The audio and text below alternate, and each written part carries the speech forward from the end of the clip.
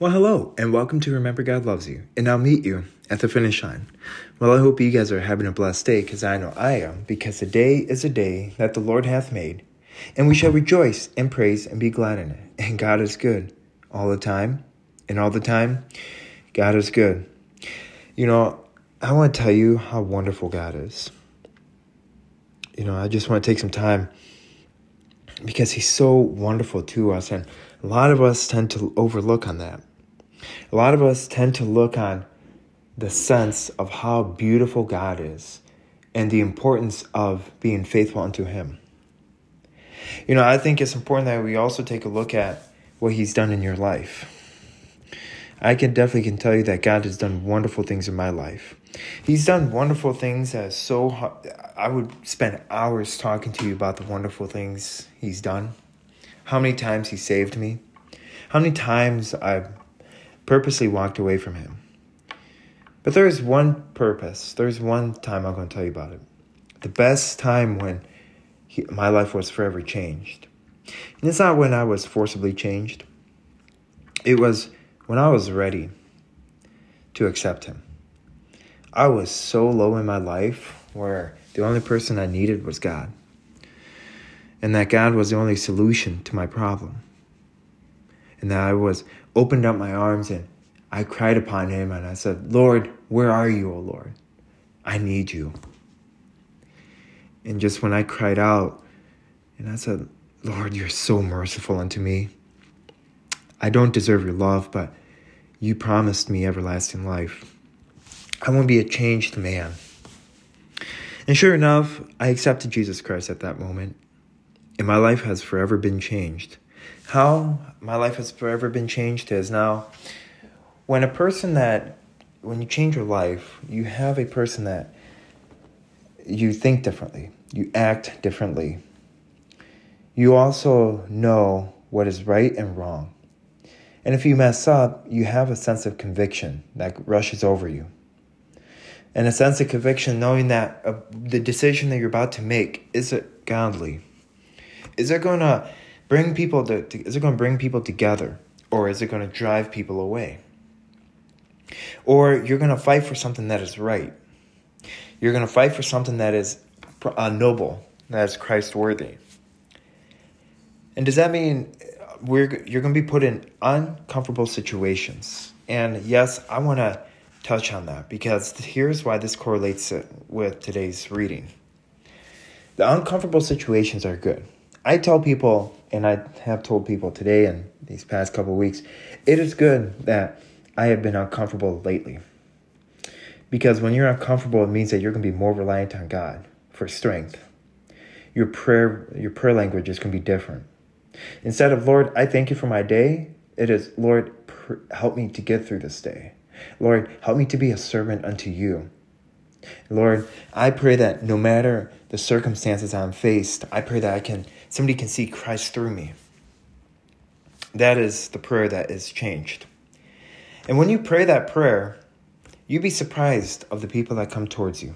You'd be surprised how the lives you impact and how you now look at Christ differently. Instead of looking Christ as a person you go for help, you look up to Christ and say, Lord, give me the right words to touch this person's life. Lord, give me the right prayer language. Give me the right prayer so I can impact this person's life, because you're a merciful Father. When you have that in mind, you're going to impact lives that you never impacted before, because you are covered by the Holy Spirit and you are covered by a hedge of angels. And that's where it leads to today. And it's talking about enemies. And is it good? Like the enemies might be a hindrance, might be an addiction, might be alcohol, might be pornography, might be other things that is meant to deter you away from Christ. It might be praying for somebody. And with this in mind, we're going to start off with a word of prayer, and then we have Romans 12 to open up with. Dear Heavenly Father, we thank you, Lord, for bringing us together. We thank you that we can just come here in reverence of you, Lord. Lord, I just pray that whatever we do, whatever plans that you have for us, we can be blessed by you, Lord. Help us not to be afraid. Help us not to be fearful of you. Fear God, Lord. Let us fear you, Lord. Because when we fear you, we don't want to let you down. When we fear you, O Lord, we're going to show mercy to others. When we fear you, Lord, we're going to be loving and we're going to lean upon you for guidance. But Lord, I just pray that you can just look at our hearts and ask for a heart of repentance. I pray that we don't look at enemies in the wrong way. I pray that we don't look at our hearts and we don't look at addictions to control us. I pray that doesn't conquer our hearts because you are a merciful Father. May you guide us and protect us on this wonderful day. In Jesus' name we pray. Amen and amen. So in Romans chapter 12, verse 1, we read, "Therefore, I urge you, brothers and sisters, in view of God's mercy, to offer your bodies as a living sacrifice, holy and pleasing to God. This is your true and proper worship." Verse 2, I absolutely love verse 2 of chapter 12. "Do not conform to the pattern of this world, but be transformed by the renewing of your mind. Then we'll be able to test and approve what God's will is, his good, pleasing, and perfect will." So before, we had to be conformed to this world. We had to be afraid. We were afraid of saying, well, what happens if I go against what my friends think? Or what happens if I think differently? Am I going to lose friends? See, we can't be looking upon that. We have to look above that. Because when we conform to the world, we're going to be cut off. When we conform to the world, we're going to be saying, oh, I can be a Christian. I'm a Christian. But when I see this person, I turn away. Or when somebody comes up and asks you to pray, oh, well, I'm going to turn away because I don't want to have my friends look at me differently. I've done that before. I was with my friends before, and this one individual came up to me. And he said, "Can you pray for me?" And because I didn't want to lose that friend, I said, no, I'm good. Because I was afraid of what they're going to say. Or when something was being proposed, when a decision was being made, there were times when decisions were being made and said, oh, I don't want to anger them because they're my neighbor. Or I don't want to upset them because I don't want to lose friends. But now, as we grow in a world that is becoming godless, it is more than evident that we don't conform to the world, because the moment that we conform to the world, it's going to be too late. The moment we conform to the world, we never know when Jesus is coming back. That's the big promise. Jesus might come back tonight. He might come back right now. He might come back in the next couple days. So when we conform to the world, we're going to say, okay, God, I don't need you at this time, but next time, next year, maybe I'll need you. Oh, God, I'm going to put you on the back burner because I don't want to have my friends. I don't want to lose my friends, so I'm going to put you on the back burner. That's conforming to the world, because a lot of Christians do that, whether you like it or not. And this is the hardest part in Romans chapter 12, verse 3. It is humble humility.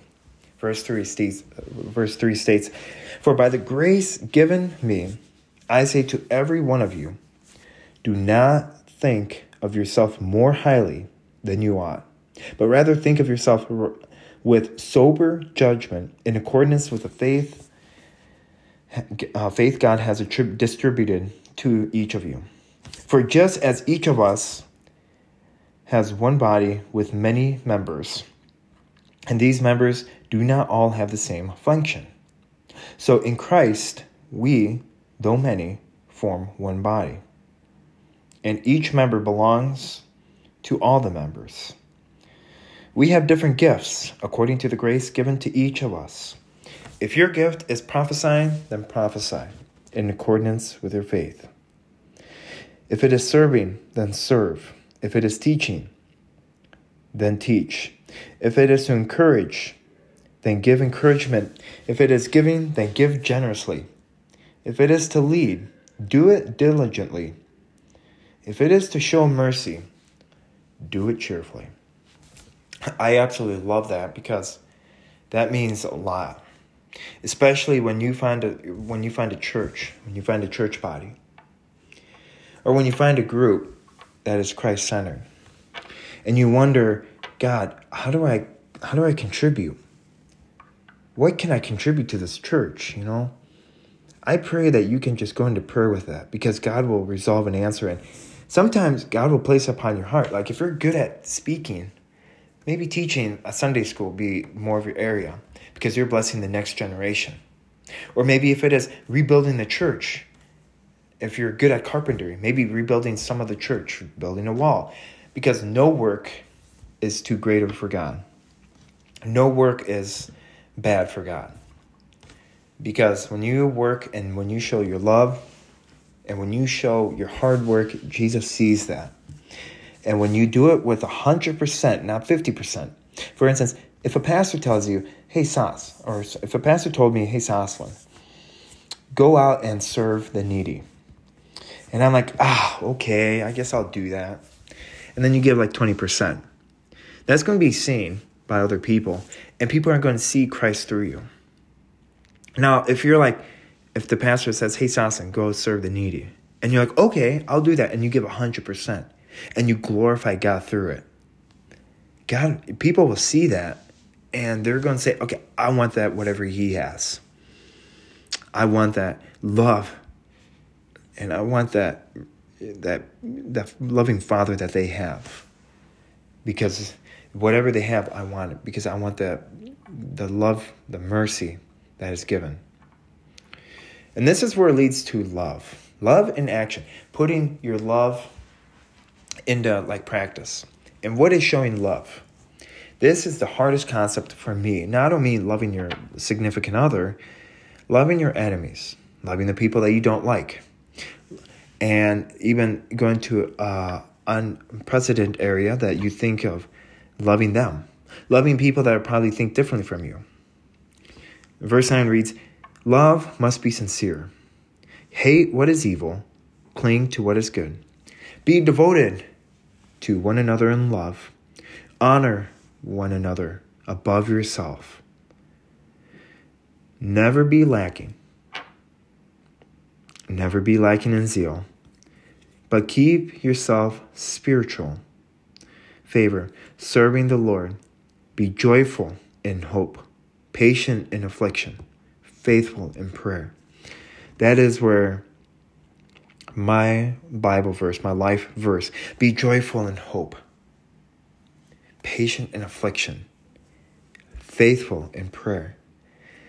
Patient in affliction. Be patient. If God calls you to testify in front of your school board, or if God calls you to testify in front of your community, be patient and don't be anxious. Be faithful in prayer. Be faithful leading up to and say, Lord, I need your guidance. Lord, I know this is going on in my community. I pray that you can speak through me. And because anyway, you might get nervous, but when you're nervous, you are growing in your walk with God. When you're nervous, you're clinging on to him like you've never clinged on to, like your parents. And sometimes when clinging on to our parents isn't enough, so we cling on to our our anxiety. But the cool thing is that when we love God and when we have a relationship with Jesus, we then cling on to God. We then cling on to his promises, knowing that our time on earth is so short. Because verse 13 continues on, states, share with the Lord's people who are in need. Practice hospitality. Practice being kind. Practice being kind in your words. Now, I have slipped up multiple times. I've slipped up in anger a little bit. Because verse 14 states, bless those who persecute you. Bless and do not curse. Rejoice with those who rejoice. Mourn with those who mourn. Live in harmony with one another. Do not be proud, but be willing to associate with people of low position. Amen and amen. I just want to go back on verse 14. Bless those who persecute you. Bless and do not curse. I know as a father, or I'm not a father, but I definitely can tell you if you're a parent or a parent-to-be, that can be so hard, especially in this day and age. Especially knowing that certain people are after your kids. And multiple people, decisions being made as something that you've never seen down the pike. And you wonder to yourself, how can this be? God, where are you through this? Why is this happening to me? How can I show why I get so bitterly angry, God? I pray that you can just not curse those people, but show mercy and show blessing. So I want to give you words of encouragement. Anyway, the people that you might not like, just bless those. Because when you bless them, you're planting a seed. When you talk to the enemy, for instance, if you don't like a political party and you talk to the other side, all you can do is plant a seed. Because when you plant a seed, you're planting a seed of conviction. Because it's something that they have to think about. It is hard. Don't get me wrong. It's not a walk in the park. Because we lose friends when we do that. We're no longer, you're no longer in the cool group. You're no longer in the group saying, oh, attaboy. You're in the group of saying, who do you think you are? Who do you think you are to talk in front of us? Oh, I thought you were my neighbor. I thought you agreed with everything. I guess not. But we're here on earth not to agree with other people. We are here on earth to be a blessing to others. That's what we are on earth for. Verse 16, or continuing in verse 16, live harmony with another. Do not be proud, but be willing to associate with people of low position. Do not be conceited. Do not repay anyone evil for evil. Be careful to do what is right in the eyes of everyone. If it is possible, as far as it depends on you, live at peace with everyone. Do not take revenge, my dear friends, but leave room for God's wrath. For it is written, it is mine to avenge, I will repay, says the Lord. On the contrary, if your enemy is hungry, feed him. If he is thirsty, give him something to drink. In doing this, you will heap burning coals on their head. Do not be overcome by evil, but overcome evil with good. Do not stoop down to their level, you can officially say. Do not go down to their level of insults. Just because they persecute you, they say horrible things, doesn't mean that you go and do the opposite. Doesn't mean that you go and say nasty things behind their backs. That doesn't mean at all. Instead, show grace and show mercy like God has shown you grace and mercy. Because at the end of the day, it is God's time to wrath. It is God's time to judge. We don't have to judge. All we have to do is disciple others and plant seeds. And so this is where it's so hard for me to understand with enemies. A close enemy is opposition, immediate, or threats that aren't as easily recognizable as a distant enemy. Modestly, for example, it is a close enemy of humility. The distant of humility would be the opposite, namely pride. That is the thing that I want to touch on. The enemy of all of us would be pride. Pride in everything. Pride of thinking that we have to know everything and thinking that, you know what? I don't want to embarrass myself. Pride in our ego. Pride in our thinking that we have to know everything. Thinking that we have to have an answer for everything. And that's the thing that I've learned over these past couple of days. And you'd be surprised when when I've testified in front of a couple of committees, you'd be surprised. I thought I read up on it, but then it seems like I fold up like a lawn chair right before, and God nudges me and says, "Saslin, you're going to say something different. You're going to say something that is off the books. Don't read your script. You're going to say something different because somebody needs to hear the word of God. Don't say have a great day. Say have a blessed day, and start off with a tiny prayer, which you are throwing seeds out. That's what I want you to do. I want to break you down. So we have, at first glance, a close enemy is a close desired equality. The truth is that the close enemy is still an enemy. Even though the enemies can look similar, and it feels like connection is promoted, it actually destroys relationships. And it leaves us alone and full of pain. Pride, and the sense of thinking I can do this by myself. Thinking, oh, I can resolve this marriage. I don't need God to help in my marriage. I don't need him to continue my life. I don't need him. Who is God to help me during this time? Where is he? He is with you at all times. All we have to do is get beyond that pridefulness. I've said that in my life multiple times because I'm more of one of those people saying, okay, you know what? I can do this all by myself. I don't need God. You know, God, I'm going to put you on the side when I really, really need you. And then what happens? I fold up like lunch and I fold over and all I need is God. And then instead of just saying, God, I need you, like I'm going to put you on the side, I'm going to be like, God, where are you? I need you as soon as possible. Amen. That's the thing that I've learned over these past couple weeks. And that's where that development of faith, the relationship grows upon God. And if it involves purifying your minds to be born again and die with the old and be born with the new, or putting on a new corrective lens to see how you can be a blessing to others. Amen and amen. So I want to end it here. And I just want to give you an opportunity to start a relationship with God. I want to give you an opportunity to just say sorry for the things you might have done. And I also want to give you words of encouragement to maybe fight for what is right. To know that you are not alone. To fight the addiction. Not by yourself, but with God. Because God will provide the right amount of help you need. With this in mind, we're going to wrap it up with a word of prayer. Dear Heavenly Father, I pray that we can just come here with heavy hearts. We come here with sadness. We come here with disparity. We come here questioning. We come here with supposedly pride. Well, we come here with prideful hearts.